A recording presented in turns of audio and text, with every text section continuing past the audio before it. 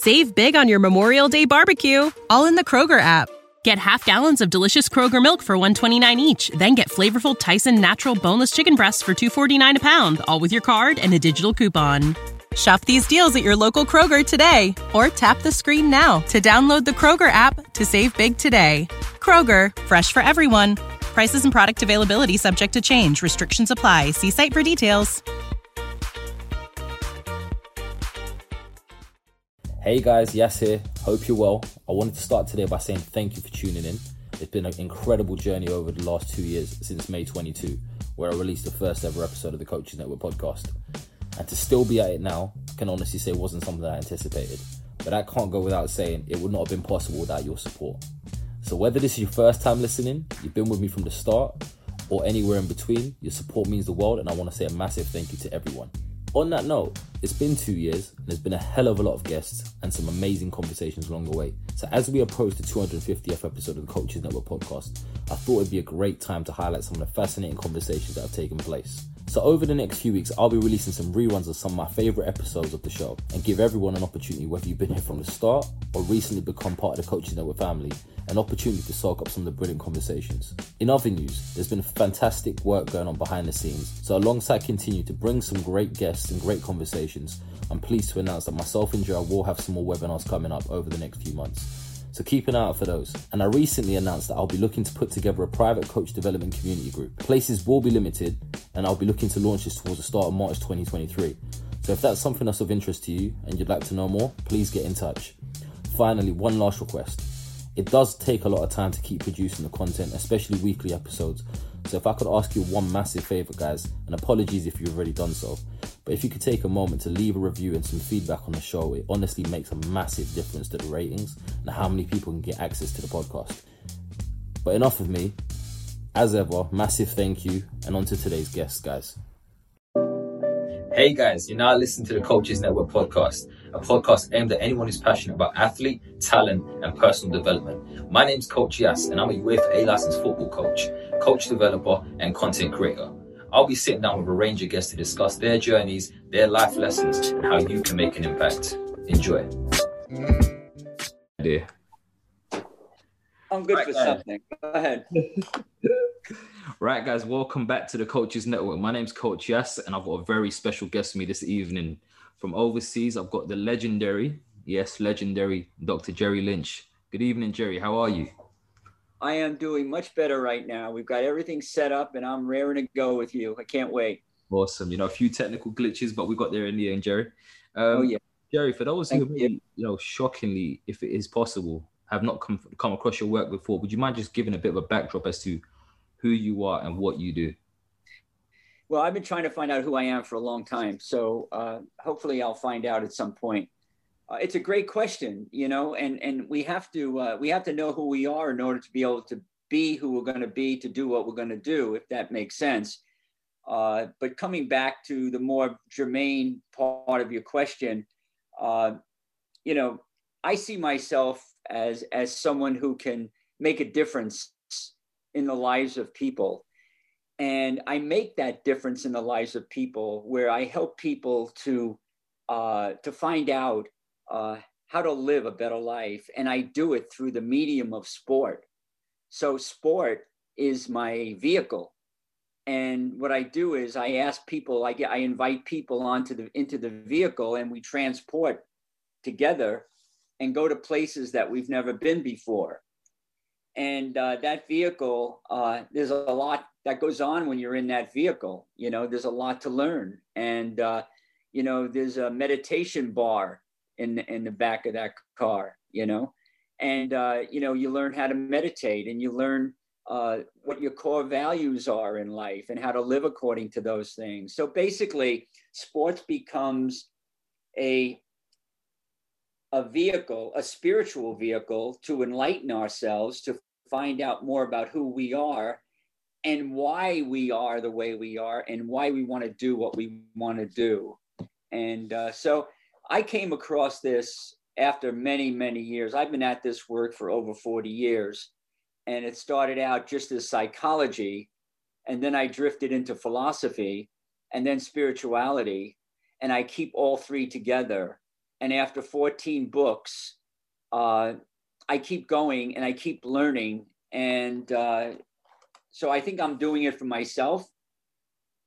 But if anyone out there wants to learn what I've learned, that makes sense, I'm all in, and I'm there to help people. And my why is not to make a living as much as it is to make a difference. And because of that, I have a lot of people really curious and wondering what this is all about, and wanting to have a piece of it, really, you know? No, definitely. And you speak there about, a lot of people wanting to have a piece of it. And, throughout that journey, 14 books, you've touched on it there. That's probably just a drop in the ocean in terms of the amount of work that you've done. And that's just probably one way of, if you like, evidencing some of the thoughts and theories and experiences you've had throughout the years. But you've also impacted a lot of people, especially at the elite end of the sports, across various different sports. The likes of Steve Kerr, the likes of Phil Jackson. They speak very highly of the work that you do and how you've impacted their journeys. Would you mind just maybe sharing a bit of insight around, it's probably, you say, you're still discovering who you are, but would you mind sharing a bit of insight around what it is about your work that kind of really just resonates with them, and that they've really maybe fed back to you on what's been so impactful for them? Well, the reason why it resonates with them, as it would with you and me, is because, first of all, we're human beings who crave something meaningful. Sports, very basic. Here's a ball, there's a hoop, bounce the ball, get it into the basket. But in order for that ball to go in the basket, we've got to score points on the inner side of ourselves. We have to have our heart in the right place. We have to be aligned with some deeper core values, like being selfless and being courageous and having integrity and all of these values that I talk about.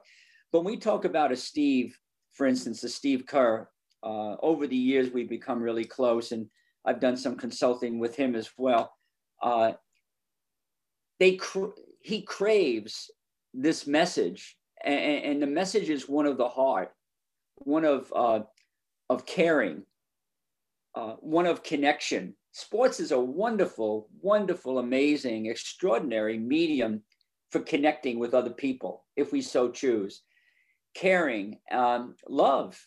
Phil Jackson once told me that had it not been from, to win NBA championships, you need a lot of talent, physical talent. You need a lot of toughness. You need a lot of luck too. But he said there's one ingredient that without that ingredient, you'll never win an NBA championship, and that is you have to have a lot of love in the team, on the team, with each other. Who in the world, regardless of your race, religion, gender, no matter what it is, no matter what part of the world you're in, we all resonate with the idea of love and connection. And I think we all crave that. So it's really easy for me to get attention because I'm talking about things that I know you, coach, you crave. I don't have to sell you on that. And you and your family, I mean, there's love there. That's important in that connection. So my message is universal. It's simple, and it's very applicable to just about everything we do. So it's a setup for success. I'm not complicated. I'm very simple. That's interesting. And I think it's that ability to maybe simplify things, that can often seem so complex in the first place, that allows us to kind of get some progress and, seek some clarity in what we're doing, and even some reassurance at times. So I guess, we're here today, to explore some of your experiences, some of your theories, and, more specifically, this idea of being a competitive Buddha.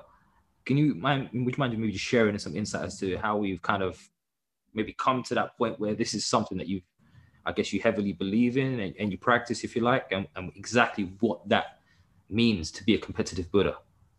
The competitive Buddha is actually, my son came up with that title. It's my 14th book, and it's my first attempt to integrate the teachings and the truths of the Buddhist philosophy into the realm of sport.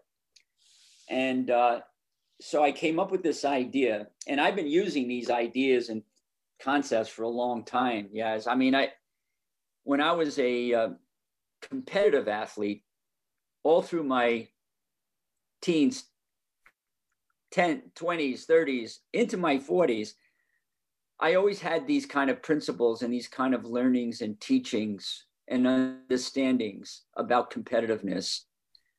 And they go back to the Buddha.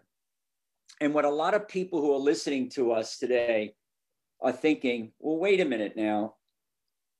Competition, Buddha, isn't that kind of a oxymoron? It doesn't quite belong. You know, you think of the competitive guy go out there and just force and push and make something happen. And the Buddha is sitting there like in meditation, waiting for things to happen and then following the signs, right? But nothing could be further from the truth. My research uncovered the fact that the Buddha himself was perhaps the first ever student athlete. And while he was learning all this stuff, he was like, what a wrestler he was. He was quite an archer, and he was an amazing horseman, and he competed at high levels. In fact, he said that everything he had learned about himself and all of his enlightenment was the result of those competitive days. Well, gosh, when I see that, it's like, that's me. Not the Buddha, but everything that I am and what I know and who I am and my view of life has come from competition. You know, if we had the luxury of sitting down with a Michael Jordan, well, you had a nice conversation with Shaq recently. If you ask him the question, I'm sure he would have answered it this way. He's a brilliant man, by the way, extremely bright, as so many of these athletes are. If you talk to a Kobe Bryant when he was alive and you ask him the question, so what has sport brought to you in your life? And they would talk about the joy and the excitement and all that. But if you kept pursuing that question deeper, I know for a fact, having talked with so many of these great athletes, that they have learned about themselves and they have learned how to navigate the uncharted waters of our lives, of our crazy lives sometimes. Okay, so coming full circle to your question, when I discovered that the Buddha was a competitive athlete, I decided I'm going to write about this because I'm using these concepts anyway, and I'm going to call it the competitive Buddha. And according to the Buddhist way of thinking, competition is not about you and me, Yaz, fighting each other and trying to beat up on each other. What it's about is competition is about me using you to raise my level so that when you show up in the arena and you bring your big game, that's going to force me to dig down deep to see what I'm made of. And so what we do is we seek together our greatness rather than you're the enemy and I've got to defeat you. You're my partner and we're going to work together. And we have this kind of unwritten agreement that when you show up, you better bring it. Because if you don't, you're going to suffer, you know, because I'm bringing my game and I want you to bring your game. So if I may say this, if you trace the word competition back to its Latin root, right? Go back to Latin. It's compatire. And compatire means to seek together. We've really gotten off track. We think of competition in the traditional way that we do now, but the real meaning of competition way, way back is we seek together how to be great, how to be good. And you know, whether you're a corporate leader, a CEO, you want to do that too, right? So Google learns from Yahoo, and Yahoo learns from LinkedIn, and so all these different corporations are learning from each other, and that's the true spirit of what we mean by competitiveness.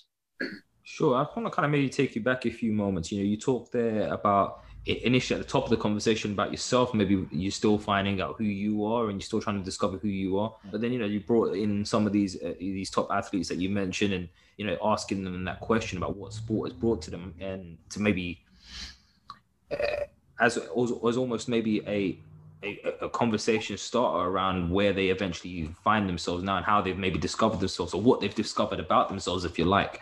Just on that piece there, are there any more specific questions or line of questions that you'd maybe consider people to go down in identifying or getting more clarity on who they are as individuals, if that makes sense? Yeah, well, it does. But, if you ask one question, who am I? You got to come up with some very superficial responses initially. And what I encourage people to do is keep asking the question. No, and just say, yeah. Look, I'm a psychologist. I'm an author. I'm an athlete. But who am I? I'm a father. I'm a dad. No. But who am I? I'm a teacher. I'm a mentor. I'm a guide. But wait a minute, Jerry. Like who are you really? I'll get down to the fact that I'm a human being, and my humanness helps me to understand my mission in life, the purpose of life, and why I'm here. And so what I am is I'm a facilitator. I'm a teacher of goodness, of good things, and my mission is to bring joy and kindness to the world. And ultimately, that's what's most satisfying. So we have to keep asking the question, who am I? Another question to your point, Yaz, that I like to ask after you explore who am I is where am I going? Why am I going there? And who am I taking with me? That kind of sums up life. I mean, really, when you think about it, where am I going? Well, professionally, emotionally, spiritually, physically, nutritionally, so we have to add all these categories, don't we? So where am I going in these ways? That sort of defines basically your life's journey. And where am I going and who am I going to take with me really helps to define who you want to surround yourself with. If I'm taking people that aren't on that same page, it's going to delay the progress. I'll be a little more clear with that. Let's say I'm an athlete and I want to go, and I'm a young athlete and I'm a basketball athlete and I want to play in the NBA. That's where I'm going. And I look at who I am and what have you. Okay, so I want to go, who am I? I better hang out with people who have ambition like I have. I better surround myself with people who really care about me, people who are loving and kind. I better have a lot of love in my life, because without that love, I'm not going anywhere. And you can see that in the NBA. You can see it in any professional sport league. The athletes that struggle, the athletes that have all the dysfunction going on, look at their family, look at their journey. Love is absent. They're struggling to find it. And whereas when you have a team like the Warriors, the Golden State Warriors, and you have a leader such as Steve, and not to glorify Steve at all, but he's a human being, but he's an amazing human being. There's a lot of love in that culture. And so wherever you find yourself, we want to make sure, if we ask the right questions, who am I? Where am I going? Who am I going to take with me? You want to make sure that there's a lot of support, a lot of connection, a lot of caring, a lot of love, a lot of integrity. And so all of these things come together. And sport is this microcosmic classroom that allows us to discover the answers to all of these questions. And I just guide people through that. I'll take a professional athlete, and we'll go through the series of questions, but that's part of it. You know, that's part of the journey, part of the work. But there's so much for them to learn, and there's so much for me to learn. I mean, we're talking about amazing values, Buddha virtues like compassion. Without compassion, the Chicago Bulls would have never happened. I mean, the personalities on that team. So we had to look at compassion and having compassion for each other, but also self-compassion, so that when you screw up and you're not doing well as an athlete, which happens often, without self-compassion, you beat yourself up. You're not going to go forward. You know, we're talking about impermanence, another Buddha value. You win, you lose. You know, back to the Warriors. You know, they won 3 out of 5 year championships. Now look at them. I mean, they're struggling to be above 500. That's the impermanence of life. So we learn the lesson and then we apply it rather than getting fed up with ourselves and being cruel and harsh with those who are surrounding us. And we can understand, you know, being selfless. I mean, what a value to learn through sport. You know, share the ball. You know, North Carolina basketball, Dean Smith came up with the idea, when you get an assist and you score the basket, you run down the court, you point to the person who threw you the ball. Selflessness, giving. So I guess what I'm doing is trying to paint a picture of why I wrote this book, is because the Buddha values and the Buddha virtues comes from a sporting background, him, an athlete, and the things that he talks about are truths, like change will happen. Things are impermanent. And we need to understand that we can learn this through sport and have a happier, more fulfilling, more satisfying and meaningful life. No, definitely. I think you make some great points there. And I want to kind of maybe bring you back to the idea of the competitive Buddha and the competition piece. You know, you talked there about, you know, you would see someone and the idea of the competition was actually, you know, we're going to help one another. We're going to support one another. You know, it almost, you know, what rings true and kind of really just stands out to me is the idea of, if you like, iron sharpens iron kind of thought process, you know, in that we're going to push each other to be the best. And, you know, if you take, for instance, in the football or soccer context right now, over the last maybe 10, 15 years, you've had the likes of Ronaldo and Messi constantly just, you know, they are competitors, but actually they're pushing each other to become even better, because as one gets better, the other one feels like they need to work even harder, and so on and so forth. So I guess starting from that piece there, how much more is there to it when it comes to that Buddha mentality? So obviously that's just one part of it. And now moving into the wider context of just, you know, that's just looking at the competition piece. What are some of the other considerations, variables, and factors that we might need to look at there? It's an excellent question, and it really digs deeper, because we're going now taking what people sort of see sports as being as a competitive event, when indeed it's so much more. It presents opportunities of self-discovery, of learning about yourself, taking chances, taking risks, and understanding that in sport, you're given the opportunity every time you step on the court or in the pool or on a track. You're given the opportunity to take chances, to take risks. And we never get from point A to point B unless we take a risk. Risks are scary because we could lose. We could throw the ball away, or we could come in last. Every time we go on the stage, we're taking a risk. It's an area of vulnerability. It trains us to be vulnerable.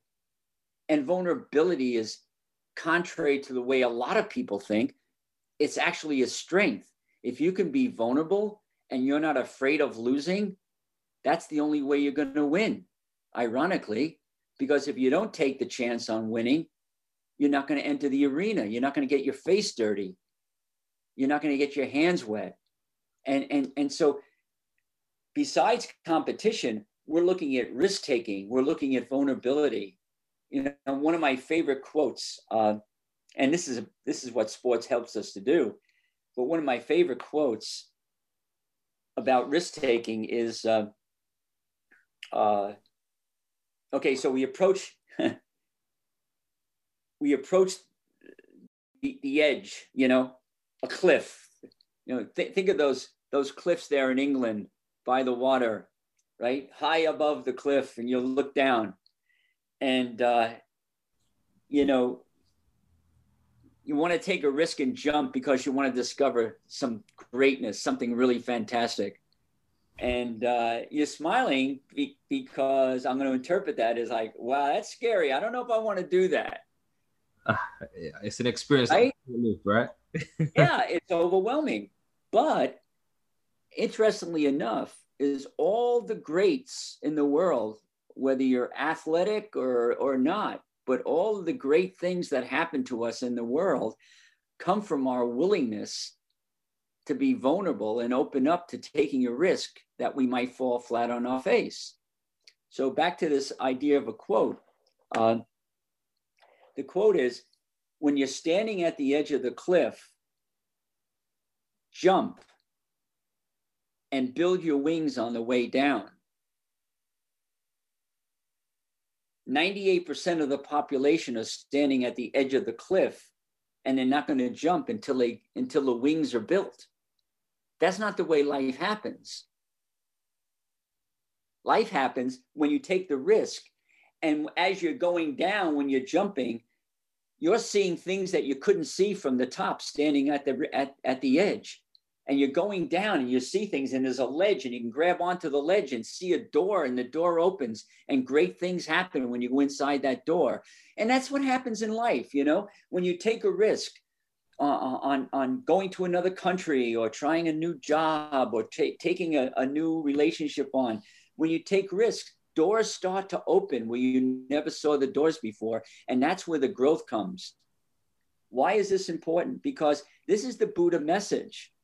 And in sport, we're given the opportunity every time we play to take a risk, to discover how good could we be, and be willing to feel pain, be willing to fail. Because if we fail, if we're willing to fail, we're just going to learn, and we're going to get better. And everything that I am today is a result of, I mean, I got 14 books published, but yes, you know what? You know how many rejections I've had for publication?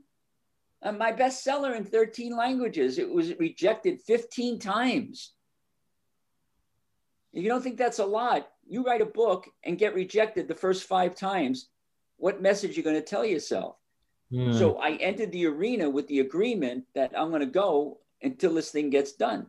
And the same thing with sports. Every time you enter the arena, I'm going to play my heart out, and I'm going to sprint my lanes and crash the boards and box out and dive for the 50-50 ball.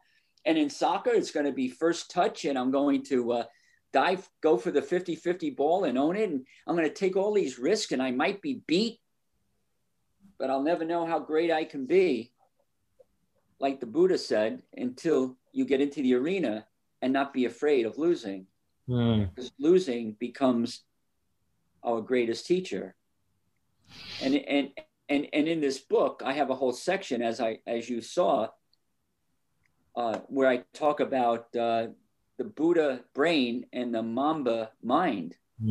And the Mamba is the Mamba mentality of no other than Kobe Bryant. And up to the day he died, yes, you probably know this, he was a firm believer in meditation. He meditated every day, which is what the Buddha taught us, to meditate, to get clarity, to be clear on things. And the whole Buddha mentality of competing. Like, I remember Kobe saying, "I'm not afraid to lose." That shocked people. We're all afraid to lose. He said, "I'm not afraid to lose. If I lose, I'm going to learn from it." That's the Buddha. And I'm not afraid to take a risk, because if I take a risk and I fail, I'm back where I started and I'm going to learn again. Yeah. I think just within that, though, you know, that getting to that stage where you're saying you're not afraid to lose, because essentially there'll be a lesson out of it. That's probably taken a lot of effort or a lot of searching or a lot of experience to get to that stage. Mm-hmm. But for the average person, that's probably not that simple.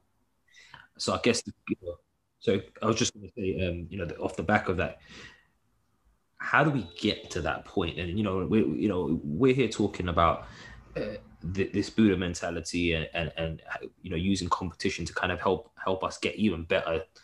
Save big on your Memorial Day barbecue, all in the Kroger app.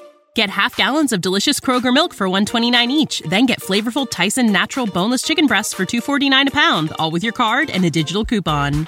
Shop these deals at your local Kroger today, or tap the screen now to download the Kroger app to save big today. Kroger, fresh for everyone. Prices and product availability subject to change. Restrictions apply. See site for details.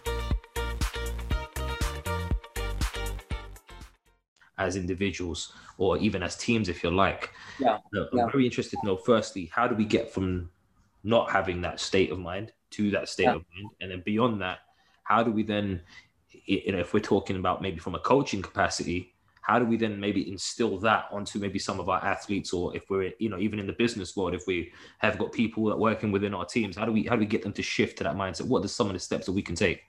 Yeah, and your question is brilliant, but it's also unfair, because it's so penetrating that if I don't have 2 hours, I'm not going to do a great job on explaining it. Open to a part two, Jerry. No, I know. Listen, you have this way of really like a laser beam into the center of the issue, and that's what you're referring to. So it's brilliant. But I'm going to try to simplify it, just like all the things that Buddhism represents to me is a simplification of everything we try to make complex, right? I can tell you to go out and read all these books, blah, blah, blah, and take these seminars and what have you. But honestly, there's certain things that are required of an individual. The Chinese expression, it says, when the student is ready, the teacher appears. Now, guess what? The teacher is always there, always, in different forms. The teacher is life. Life happens, and it's there to teach us. We have to be ready. So the first step is, if you're listening to this and you want me to answer that question, I've got to tell everyone listening is, are you ready? Are you ready to kick up your game a notch? Are you ready to discover parts of yourself that you never knew existed, and to take on life in a way with more vibrancy and more gusto? And that's not a pep talk. I'm just saying, if you're ready to do that, the second stage would be awareness. So you need to become, all of us, myself included, not you, because listen, I'm not even halfway there. Honestly, I mean, I'm talking about this. I've written all these books and I do all this work, but I'm still learning. And so from a guy who was born in Brooklyn, New York, where there's a lot of fear,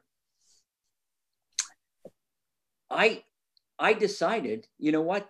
There's got to be a better way to enter the arena of life, and metaphorically, the arena of sport.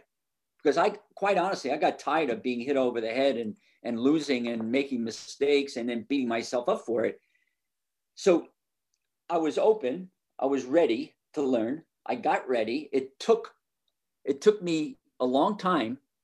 Maybe I had to be 35, 36. So I'm ready. Now, how am I going to learn all this? So I have to become aware. Yeah. It's there. I mean, if you read the book, The Competitive Buddha, honestly, if I could live everything that I wrote in that book, I could just close shop right now and just feel like life is been perfect, right? But that's not the way it is. The awareness is there.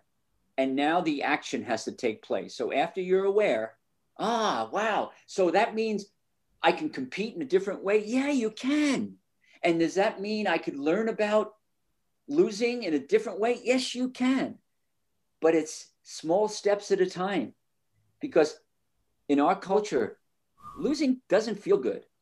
And it might never feel good, but if you understand that the greatest teacher is sometimes the most painful event that you're taking on in your life, if you're willing to put up with that and say, from the other side of this pain, from the other side of what I'm learning, I will be better off, not just as an athlete, but as a person.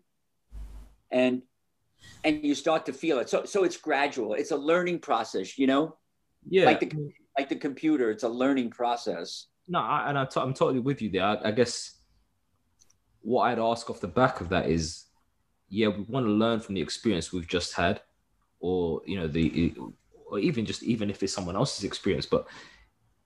And if we're talking about getting that awareness piece, that whole thing around awareness, what are the types of questions that you maybe want us to start asking ourselves, maybe to see whether we're actually focusing on the right areas? You talking about if the teachers, if the student's ready to learn, then the teacher will always be there. You're right. The information's always there. That's never going to go. But I guess, how do we prioritize as individuals potentially what we're looking to focus on and which teacher we're looking at, if you like? For me personally, it was a process. It was a process of wanting something better in life, out of life. I guess I'm a seeker. I seek higher ground. And I don't mean better than somebody else. I mean, higher ground to me means if I'm up here, I can see what's down there. But if I'm down there, I can't always see it. I'm in the middle of it. So I think it's a desire to seek wisdom, a desire to seek a better way. If your life is perfect as it is, then you should turn this off right now. No one should be listening if it's perfect, because there's nothing here to learn. But I don't hear anyone turning the volume down. So I'm going to assume that our lives are not perfect, but we are interested in approaching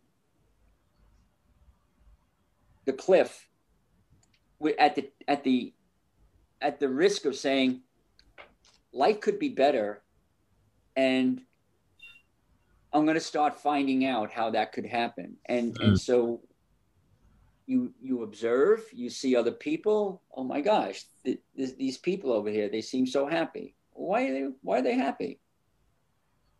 Why are they happy?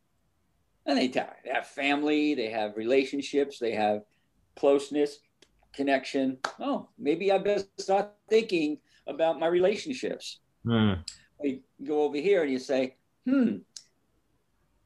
this team seems to really have it together. I love the way they are as a team. I wonder what that's about. So you study that, or you try to find out what makes that team so good. What makes the Golden State Warriors the Golden State Warriors? Well, maybe it's their values of joy and selflessness and compassion. Or if you go up to the Seattle Seahawks, the football, and you look at Pete Carroll's organization up there, and you look at his values, or you go to Anson Durant, soccer coach at Carolina, and you look at the values his team functions under. So we have to be aware. We have to look, ask questions, find out. Hey, how come you're doing what you're doing? Yeah, why are you doing that? You seem to really enjoy this. I'm curious. So it requires you to have this sense of searching and seeking, but there's also this sense of curiosity, this endless curiosity, and a curiosity. That piece there, I think that's fascinating for me. Now, I really want to know, can you get that, or are you born with that? because for me, I'll give you an example. I was that guy, maybe not in school, but certainly as I grew up and I got into the coaching world and I started, taking some like maybe the professional development courses and coach education courses. I was always that guy. Yeah, I want to know more. I want to know more. I want to know more. Put my hand up and I'd have questions coming, until people were just looking at me like, does this guy ever stop asking questions? Or I just want to learn more. But is that something that is innate within us, or do you believe that comes from, that can be learned? It not only can be learned, I think perhaps 98 or 90% of it is learned. 98% of it is learned. The environment. If you grew up in a family and you go to bed at night and your mom and dad are reading you books, and the books are ones that really play into your imagination and help you to ask questions and help you to dream and to imagine and to have vision. And then, so that's one piece. And then the other piece is, around the breakfast table, mom and dad are asking questions like, so how are you enjoying this year in school? What is it like? And so it's an environmental thing where you learn that asking questions and learning is a good thing, and you become comfortable with it. And then there are some environments, they don't have any of that stimulation. They don't have the, it's the stimulation really. So I to your question, for me personally, I grew up in an environment, to be honest with you, that was not very stimulating. Not at all. In fact, my father never went to high school. Imagine, not even high school. And my mother, 2 years to high school. So they weren't very intellectual. They weren't very curious about a lot of things. They were too concerned about where's the next meal going to come from. Seriously, my father was a product of the Depression. And it's like, you're going to have to figure out, make sure we have meals for the next 7 days. Yeah. And so that was their concern. And I totally understand that. But what happened was I got involved with people as I was growing who were different than that.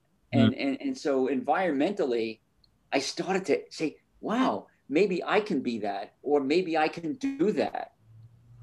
I mean, I remember, when I was during Vietnam, I was an officer in the military in the Vietnam crisis in this country. And I remember being surrounded by a group of young men, which one of whom was myself, a young man.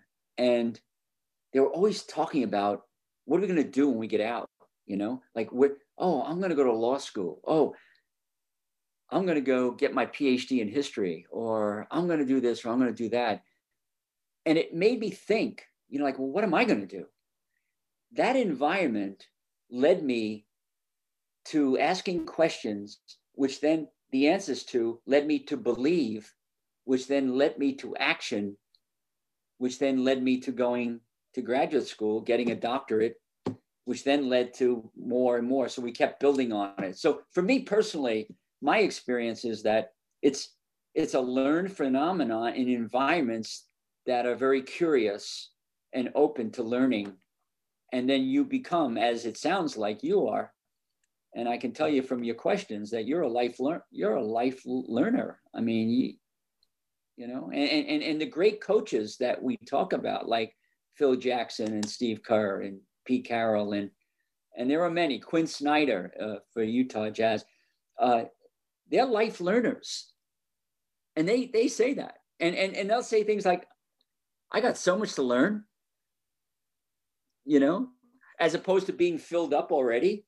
And when you look at the coaches who are filled up, or the athletes who are filled up, they're not going anywhere because they have it all. So they're not even open to ways where they might grow.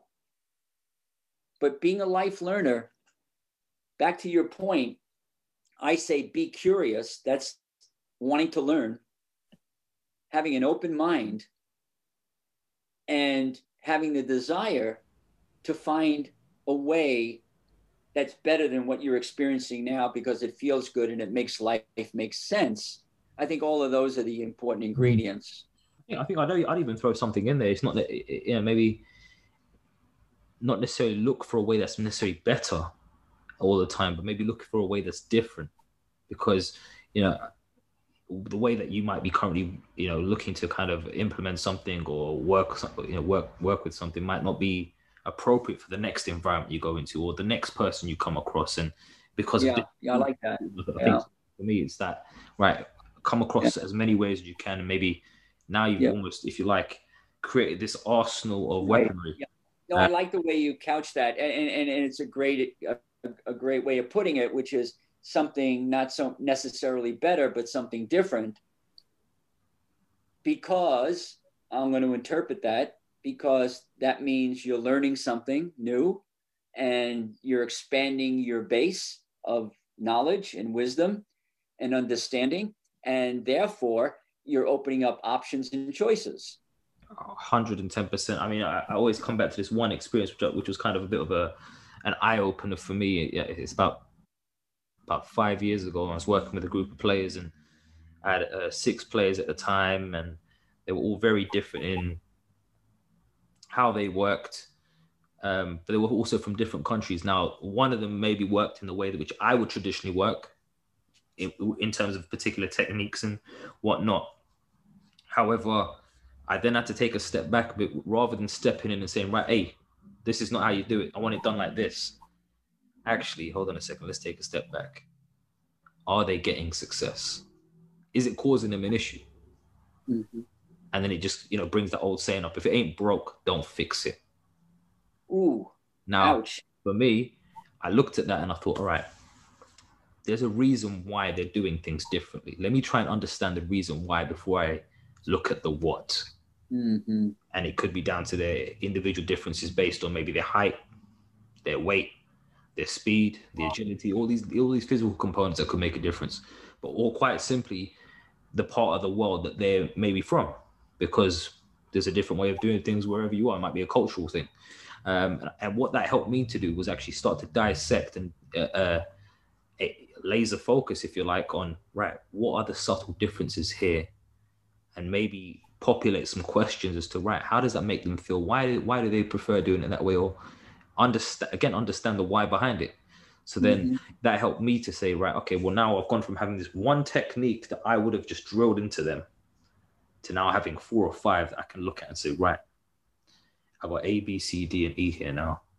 Mm-hmm. Now, when I come across another player who maybe my A hasn't worked on in the past, I've now got B, C, D, and E to share with them to see what works for them and what's best appropriate for them. But I see that you're looking at me quite intently. So what are your thoughts on that? Well, my thoughts are, your observations are very keen and spot on. It's not a questioning look. It's like, wow, yeah, that's really good. I love the way you really come back to this. I mean, what you're doing here is you're reminding all of us that everything starts from the question, doesn't it? The question is an interesting word because if you break it down, it's quest. And that gets back to seeking. And I notice how good you are at questions, not yes and no answers, but penetrating questions, provocative questions. And I think as a coach, to ask a great question and to be able to listen, and that's really key to the responses, is a true way of guiding and leading others. And we don't ask enough questions, and we don't listen. We don't listen enough, because something works for somebody doesn't mean it's going to work for somebody else. And I think success is not the byproduct or the outcome of this athlete or this team. It's why they're doing this and how can we take what we're learning here from our questions and maybe help somebody else over here who has a different culture or a different way of doing things. And you're nodding yes, and I guess you sort of agree with that. But. Yeah, I mean, it's interesting because, you're right. I'm very inquisitive. I really want to know why, to the point where when I first started out in this coaching journey of mine, I was very much driven by the what. Just do it this way. Do it this way. I don't care about anything else. Just do it this way because I'm asking you to do it this way. I'm the coach. I say it, you do it. What I say goes mentality. Now, I guess a range of different experiences at different sports and looking at different environments started to help me to look at, right, what's actually happening here? Yes, I could tell them how to do it. Some of them may be able to achieve it. Some of them may be able to implement and reenact what I'm asking them to do. But how many of them can do that without me in their ear? That was the question that kind of really got me thinking, right? How do I get them to start doing these things without me in their ear? Or to start with, it comes with the awareness piece. There's a reason why I'm asking them to do it in a certain way, because maybe I can see something that they can't. So I'm on the outside of the frame, they're in the photo. Now, they're never going to be able to see that because those blind spots are going to be there until I start exposing them for it. So I have to start asking different types of questions. So I've, and we often get asked this question, or I've been asked this question plenty of times of, what's your why? Okay, fine. What's my why? Actually, what's your why? Why do you want me to play this way? Well, actually, I want you to play this way because of this reason. But why do you think I want you to play this way? Get them to start thinking, right? And, it comes to that point where I've now almost referred to myself as the coach of, I like to look at myself as the coach of the why rather than the coach of the how or the what. I'm not really interested in how you get it done. I want to know why you get it done the way you do it, because that helps me to understand what you're actually considering as a variable that may impact on your performance, whether that be a technical element, whether that be a tactical element, whether that be, in any. You're describing techniques that I talk about in the leadership section of the book, The Competitive Buddha, which is being a servant leader, which is an ancient concept, but it's really gotten a lot of traction these days. You're actually being a servant. You're serving your athletes by asking them the guiding questions, because correct me if I'm wrong, intuitively, that every one of those athletes and any of those coaches, they have within them the ability to know why. This is it. So it's interesting because I always say so in one of my roles, I work as a coach educator, and I often get thrown back the question, well, you can't just keep asking people questions. So why not? Because I personally believe, no matter who you are, you've got the answers. You just have to have the right questions in front of you to take you to that point. That's right. That's right. Ultimately, it comes to the point where I'm asking you a question, not asking a question in a specific way, but asking it in a way that's specific to you. Right. How you understand it. And how I can draw it out of you is the important part, which kind of leads me on to the other piece I always talk about. That communication piece is so important that I come back to the learners and any other coach I speak to. Well, whose responsibility is it to make sure the message is understood? Is it for me as the communicator who's relaying that message to you to ensure that you've understood it in an effective and appropriate manner, or is it for you to now take my message and decipher it? Now, if I'm asking you a question that you don't understand, then I'm not going to get to the answer we're looking for. And it might not be a specific answer we're looking for anyway, but I'm certainly not going to get one on the right line of thinking, if that makes sense. So I guess from that perspective, I do a lot of my coaching literally through asking questions. Now, the challenge that often gets thrown back at me is, right, this can be quite long-winded. This can take time. And my response is, well, yeah, you're right. It can take time. However, if I look at it as a 6-week or a 12-week or 18-week block of work, a large part of maybe the first couple of weeks will just be me getting to understand what type of questions might be most effective for the people I'm working with. Now, once we've had those conversations back and forth, like, we've been speaking for nearly an hour now, Jerry, and I'm sure that off the back of some of the conversation we've had already, if we touch base on this in a month's time or 2 months' time, because of the depth that we've gone into, it won't be a full-on in-depth conversation around the same points again. It will just be a referencing. And this is the concept. I mean, I've not done any research on this. I've not looked into this beyond my own personal experiences, if you like. I am studying, of course, and I'm always trying to learn, but I've not done anything with any real rigor, if you like, other than just reflect on my own experiences. And for me, I've understood that if I have that mentality or that approach to actually just delving into where your mind is at, what's the base that you're working from? Why are you thinking the way you're thinking? What are you considering as a variable that will impact on your ability to do something? Now, if I can have that conversation with you and get you to a certain point on that journey, or a certain perspective on that picture, if you like, I never have to have that conversation again, because all I have to do is, right, Jerry, remember what we spoke about the other day when we said this part? That could be anything. Now, all of a sudden, I don't find myself having to repeat myself, but just referencing you back. And that can always be a reference point, whether that be 2 weeks down the line, 6 weeks, 8 weeks, 10 weeks, 12 weeks. And I've found that that's worked for me. Yeah, but this is a very interesting conversation, and we're going to go into midnight here. But here's the deal. What you're assured of because of that approach is that we're on the same page, and there's a complete understanding between two people. And I walk away, you're my coach, I walk away feeling like I did it myself.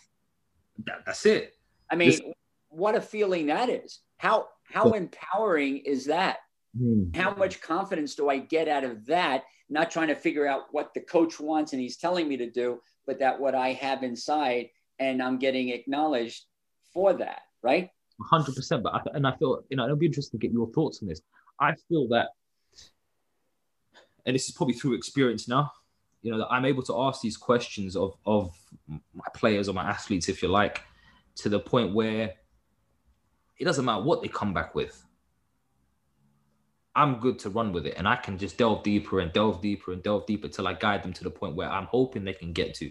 And it's not a specific answer that I'm looking for per se, but there's a question that I want answered, and ultimately is why? Why have you chosen to do this?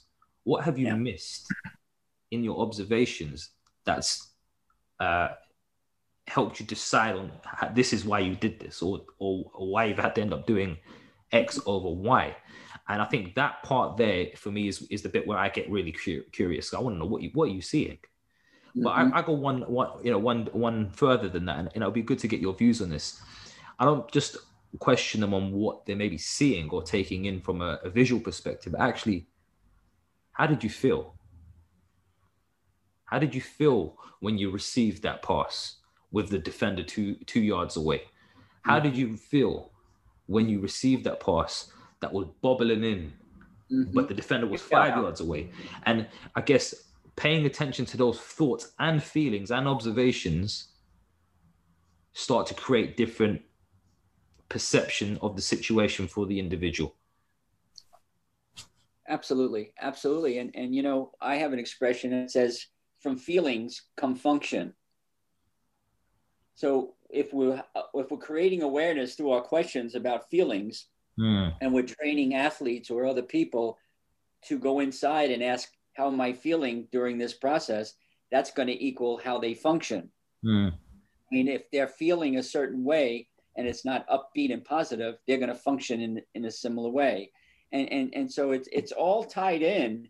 It's extremely important. My head is spinning with this conversation in a good way. Believe me, it's very stimulating. But here's something too that I want to throw out. I'm always, and I'm sure you are too, athletes come to us on a very simple level and ask us a question. Like, because I'm the expert, quote unquote. I'm the coach, and they'll come to me and they'll say, so how do I do this when this happens? Now, the fact that they're asking the question, I throw it right back in their lap. I don't answer the question. What I say is, you know what? I believe in you to such a degree that I think you even know.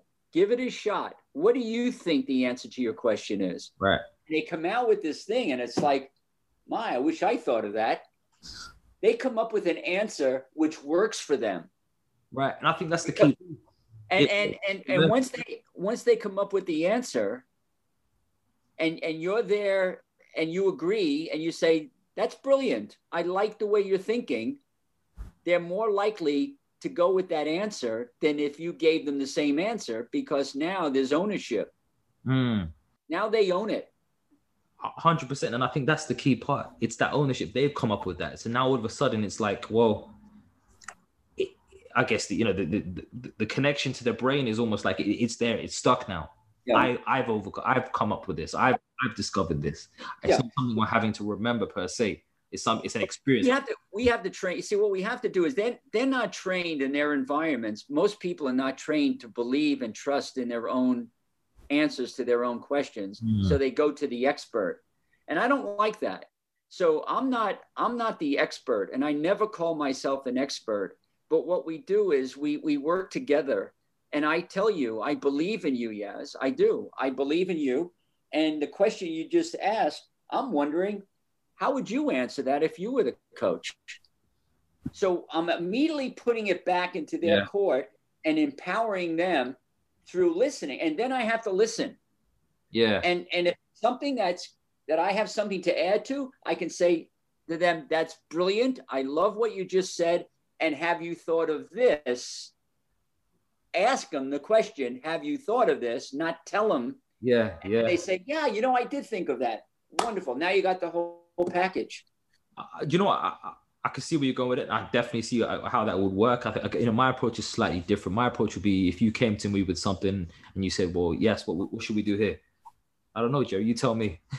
What should we do? Maybe adding that piece around, I believe in you. It's the same thing. Yeah. I mean, I think it sets the table. What happens is, what's the interpsychic message? Well, the message is, the coach trusts me, so I should trust myself. And I'm in a safe environment. Yeah. He's not going to criticize my answer. It's safe. Yeah, 100%. And we have to create these environments. And that's what servant leadership is all about, is the master is the student. And the coach becomes the student. Yeah, no, definitely. And I totally agree with that. And I think it is, for me, I've always said, right, I always ask my players or my athletes questions because I want them to feel that we're on this journey together. It's not me taking them on the journey. It's we're on this journey together. We're learning together. It's a great opportunity for me, especially when I'm now putting on new practices, new types of sessions for them. And I'll be open with them. I like to think off the cuff. I don't really plan too many things in advance. I've got an idea of what I want to see, and I've kind of over time got some principles that I kind of work off to get those things to come out. But at certain times I might think, guys, we're going to try something different today. I've never tried this before. And it comes back to the top of the conversation. We talked about the vulnerability. That vulnerability from me as the coach, I think it allows them to kind of just, okay, yeah, let's come on that journey with you. Yes. We don't mind if you mess up, because now we know that you're learning too. And I think that piece is key. And you can communicate that to them. Yeah. For instance, a great coach will say to an athlete, God, that's my bad. God, I blew that one. Let's start again. or that loss is on my shoulder. I didn't prepare you guys well enough. I didn't do my job. What that tells other people is that this guy's open and he's vulnerable and he's not perfect, and therefore he's not expecting us to be that way. So now we can relax about it. And of course, ironically, when you relax about things like that, you tend to perform at higher levels anyway, right? Because you're not worried about being ridiculed or worried about being called out or something like that. So it's, I'll tell you what, this is amazing stuff. And I'm willing to stay longer. And believe me, I'm not trying to end it here, but I think it's important that your listeners somehow get a link to the conference. Yeah. That I'm going to be putting on with Steve Kerr and Anson Durrance and Tara Vanderveer, the winningest women's basketball coach of all time, and Cindy Timshaw, the winningest lacrosse coach of all time, Anson, the winningest women's soccer coach of all time. We're putting on this conference, Yaz.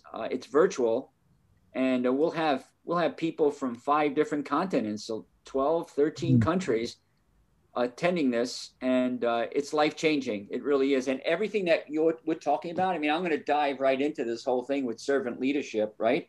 And how to serve them rather than them serving us, and how to be a good listener and ask good questions. So it's really germane to this whole process. Definitely. No, I am full of time. So maybe it might be worth maybe putting in a part 2, but I've got a couple more questions just to kind of wind down and wrap up before we kind of move on, and maybe you can share a bit more about the conference itself. And I'm sure there's, you've got my mind spinning even off the back of this conversation, and I'm sure there's probably listeners thinking out there thinking, what the hell's going on here? Yeah. What is going on? We're all in our own little rabbit holes right now. But something off the back of what you just said there a second ago, and it's a quote that came to me once was, coaches should learn to point the fingers at themselves when the athletes don't get the results that they were looking for. Because at the end of the day, our job is, to do and say the right things in the right way, at the right time, for the right person to get the right result. And we can only do that by understanding, having those in-depth conversations and those questions for the athletes we work with to understand their why, and whether that's the why they've maybe performed a certain action, or even just as simple as why are they here in this environment with us? What are they trying to achieve? And so, what are some of the experiences that's brought them to this point? Well, I think it's also important, and this has to be mentioned, because there are some listeners out there wondering where are they going with all this. Where we're going with it is where the great coaches are today. The great coaches are asking questions, are listening, are empowering and inspiring athletes, as opposed to walking in and telling them, do this. And then when the going gets tough, the athlete looks over their shoulder and says, Coach, tell me what I need to do, rather than believing in themselves. So this is really cutting edge stuff that we're talking about. And it's so important. Now, having said that, there's coaches out there that are thinking, yeah, fine and dandy, but there's some X's and O's here we got to talk about. And, I totally buy that. I mean, I get it. Like, there are certain things that we have to teach specifically about a certain movement or a certain offensive setup or an out of bounds play or something like that. But then within the context of that, you could still do the same thing we're talking about. You could still ask a question, like when something doesn't work, when you're teaching them in X's and O's, you could ask the question, right? The question is, how could that have been done differently? What do you think we could have done to make that more successful? But Jerry, do you know what, on that, I'd go as far as saying, actually, before we even get to that stage where it doesn't work, actually, fellas, ladies, gentlemen, whoever you are, do you understand what just happened here to actually make this work? Do you understand what the athletes against us and the opposition did or didn't do that allowed this to happen? And what are those variables that you're paying attention to? I'd go as far as that, and then start to look, right, did those variables occur? Right, if those variables didn't occur, right, let's see what happened instead. Yeah, but my point is that, because I'm very aware of these listeners, and they're out there thinking, I'm telling you, I deal with thousands of coaches, and they're thinking, come on, guys, how do we coach the X's and O's? You coach the X's and O's the way you're going to coach the X's and O's. But what we're doing is we're adding another layer. It's another level of sophistication. And it's simple. By you asking that question, the athletes have to go inside and solve the problem. They have to actually see how the dynamic unfolded and what they can do to correct it or to keep it or to change it or to do whatever they need to do with it. And you're there as the guide, and you're asking the guiding questions on the quest. And the quest is to become a better version of yourself, a better version of the team, a better version of life. It's always that way. And it always comes from taking a quest. You go on this quest, this journey, and that journey is filled with questions. And they're not mutually exclusive. X's and O's, questions, hand in hand, they go together. It's a methodology which is going beyond the antiquated methods that just aren't working today. They're just not. And that's 98% of the coaching out there. That's a shocking statistic, but I'm probably being conservative. No, listen, it's a great point, Jerry. And I think, certainly from my experiences, I find myself more and more often asking myself and asking, when I'm looking at other coaches, why are you doing things that way? Why are you telling players how to do things? Obviously, yeah, we have to, like you said, work on those X's and O's. But at the end of the day, if we're always telling these people how to do it, how are they going to learn how to do it themselves if we're not giving them that opportunity? Yes, support them. Yes, if they can't see it. And I mean, it's got to the point where people have maybe had feedback and observations of the way I coach. And you don't actually coach. No, what do you mean I don't actually coach? You don't actually, all you do is ask them questions. Okay, right. You never tell them how to do it or what to do. I don't need to. I just ask them to pay attention to how it makes them feel, whether it feels right or not. Because that in itself will bring out their own technique for whatever they're trying to achieve. All I've got to do is say, right, hey guys, this is the end goal. Let's see how we can get there. To sort of put a little different spin on this, my wife, Jan, she's been in practice. She's a physician here in town. She's been in practice for 36 years. Why is this relevant? She's got one of the most well-known practices. After 36 years, she's getting, every week she has 5 new patients referred to her. That's unheard of. 5 new ones. She has to hire doctors to come in because she can't take the overload and everything. 80% of the conversation that she has is asking the patient questions. It's an agreement. She's the coach, and the patient is the athlete, right? Same thing. 80%, she tells me, of her conversation is asking the patient questions, and the answers that come up teaches the patient that they have within them the answer to their health and their overwhelming well-being. And they're more inclined to buy in when Jan then says to her patient, you know what? You're absolutely right. From everything that I know, I couldn't say it even better. And the patient leaves 2 things. A, I came up with it myself. And B, the doctor approves of it. And therefore, I'm going to buy into it. I'm doing it.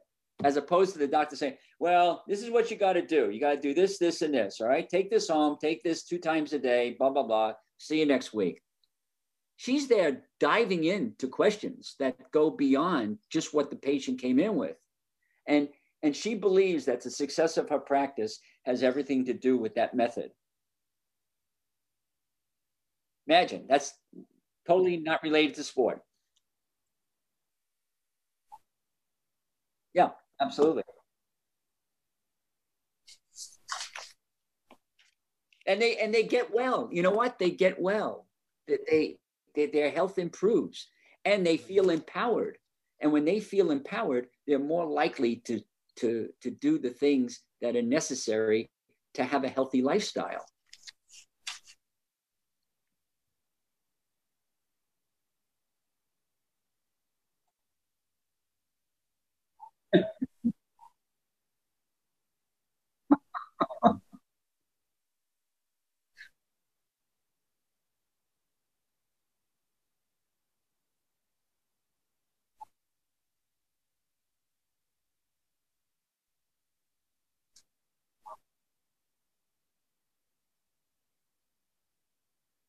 Yeah, that would be good. Thanks for giving me that time. This is a conference that I put on with my partner, John O'Sullivan, who's brilliant.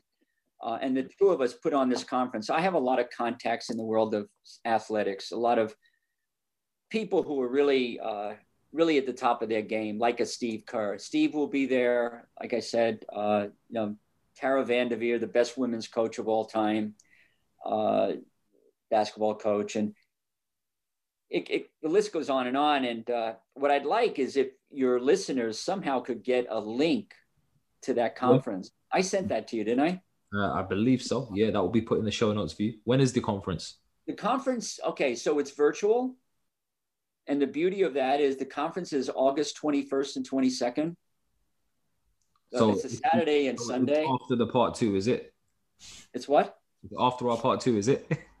Oh, yeah, absolutely. That is definitely part 2.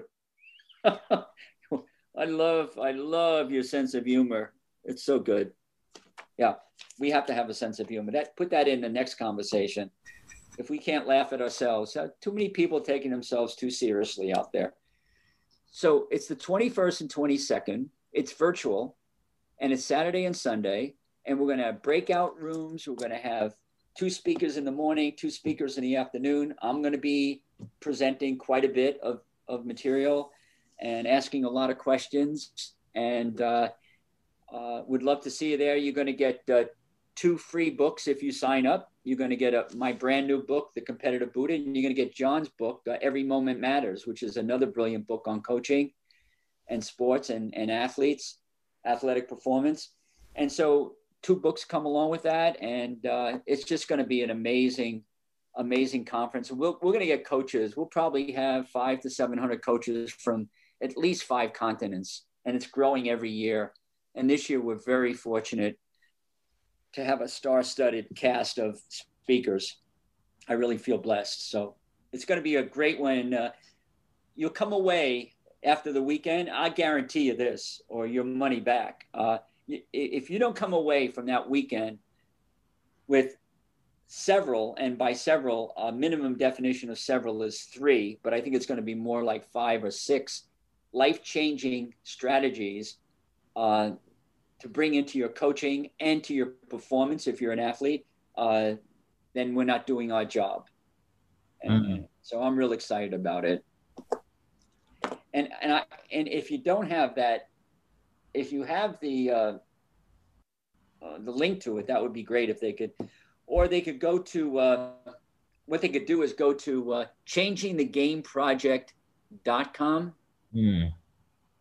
or wayofchampions.com. And those are 2 websites. And up at the menu bar up there, it has conference, Way of Champions conference. If you press on that, it'll give you the link and it'll show everything. But it'd be great if you could share that link with them as well. We'll definitely put that link in the show notes for you. Jerry, just as we start to, just to wrap up then, would you mind just maybe beyond those 2 websites, let the listeners know where they can potentially get in touch with you and some of the other stuff that you do? So I know that you guys have got the Way of Champions podcast as well. I don't know if you just want to share a bit of insight around that for the listeners. Yeah, the Way of Champions podcast, we now have over 1 million listeners to it. It's one of the top 5 sports podcasts now in the country, I believe. It's Way of Champions podcast. And every week on a Monday, we have a new speaker and someone new to interview. It's not an interview. It's more like what you and I were doing. This is a conversation. So that's the way it is. It's a very nice, low-key conversation, like a fireside chat, that kind of thing. Also on wayofchampions.com, there's up at the menu bar, there's a blog page. And I've been writing ferociously quite often, insights into all of the things we've talked about today. And I have quite a few things that I've written on there in the last several months, and I'm continuing to do it. So I think you'll find it very interesting and very enlightening and educational. And I'm asking a lot of questions on those things, and I think you'll find the answers inside for sure. And my email is wayofchampions@gmail.com. Website, wayofchampions.com. Awesome. Look, Jerry, it's been a fascinating conversation, and I'm sure Off the back of this, we'll pick up and have a part 2 at some point. Because I feel like, you know, there's so many more questions that need to be asked on this topic. Oh boy, yeah. I was smiling and I was like thinking sometimes my facial expression showed it, like, oh my God, this guy is going deep. And please give me 3 hours, will you, to answer this? Let's do it. Let's make it a marathon. I don't know. We'll do it again. Definitely. I'll do it because it's fun, and also it plays into my why. And my why is, again, I'm not looking at making a living as much as I am making a difference. And as long as I have platforms where I can make a difference, I'm going to show up, but it's got to be fun. Awesome. So Joe, just on that, I've got one final question for you. You know, but just by having this conversation with right now, you know, you made yourself part of the Coaches Network community. What's the legacy that you want to leave behind? It's too early for legacy. I talk about legacies. You got to have more time. You can't be much too soon. And I might not be the one, but. So tune in next time to find out, right? Yeah, perhaps that would be good. Yeah. No problem. But thanks for the question, and it'll go inside deeply, but I really, my gut feeling is too soon for a legacy. Well, look, Jerry, it's been a pleasure. I really appreciate your time this afternoon, this evening, and I'm sure we'll definitely catch up. Well, there you have it, guys. Another episode of the Coaches Network podcast, where our aim is to bring the world of athlete, talent, and personal development together to just one platform. And you can help us with that mission right now by sharing this episode or any of your favorite episodes with everyone that you can think of. You can tag us in those mentions as well on Instagram at the Coaches Network or on Twitter at the Coaches Net. We look forward to hearing from you. Let us know what you thought about today's episode. And until next time, guys, take care.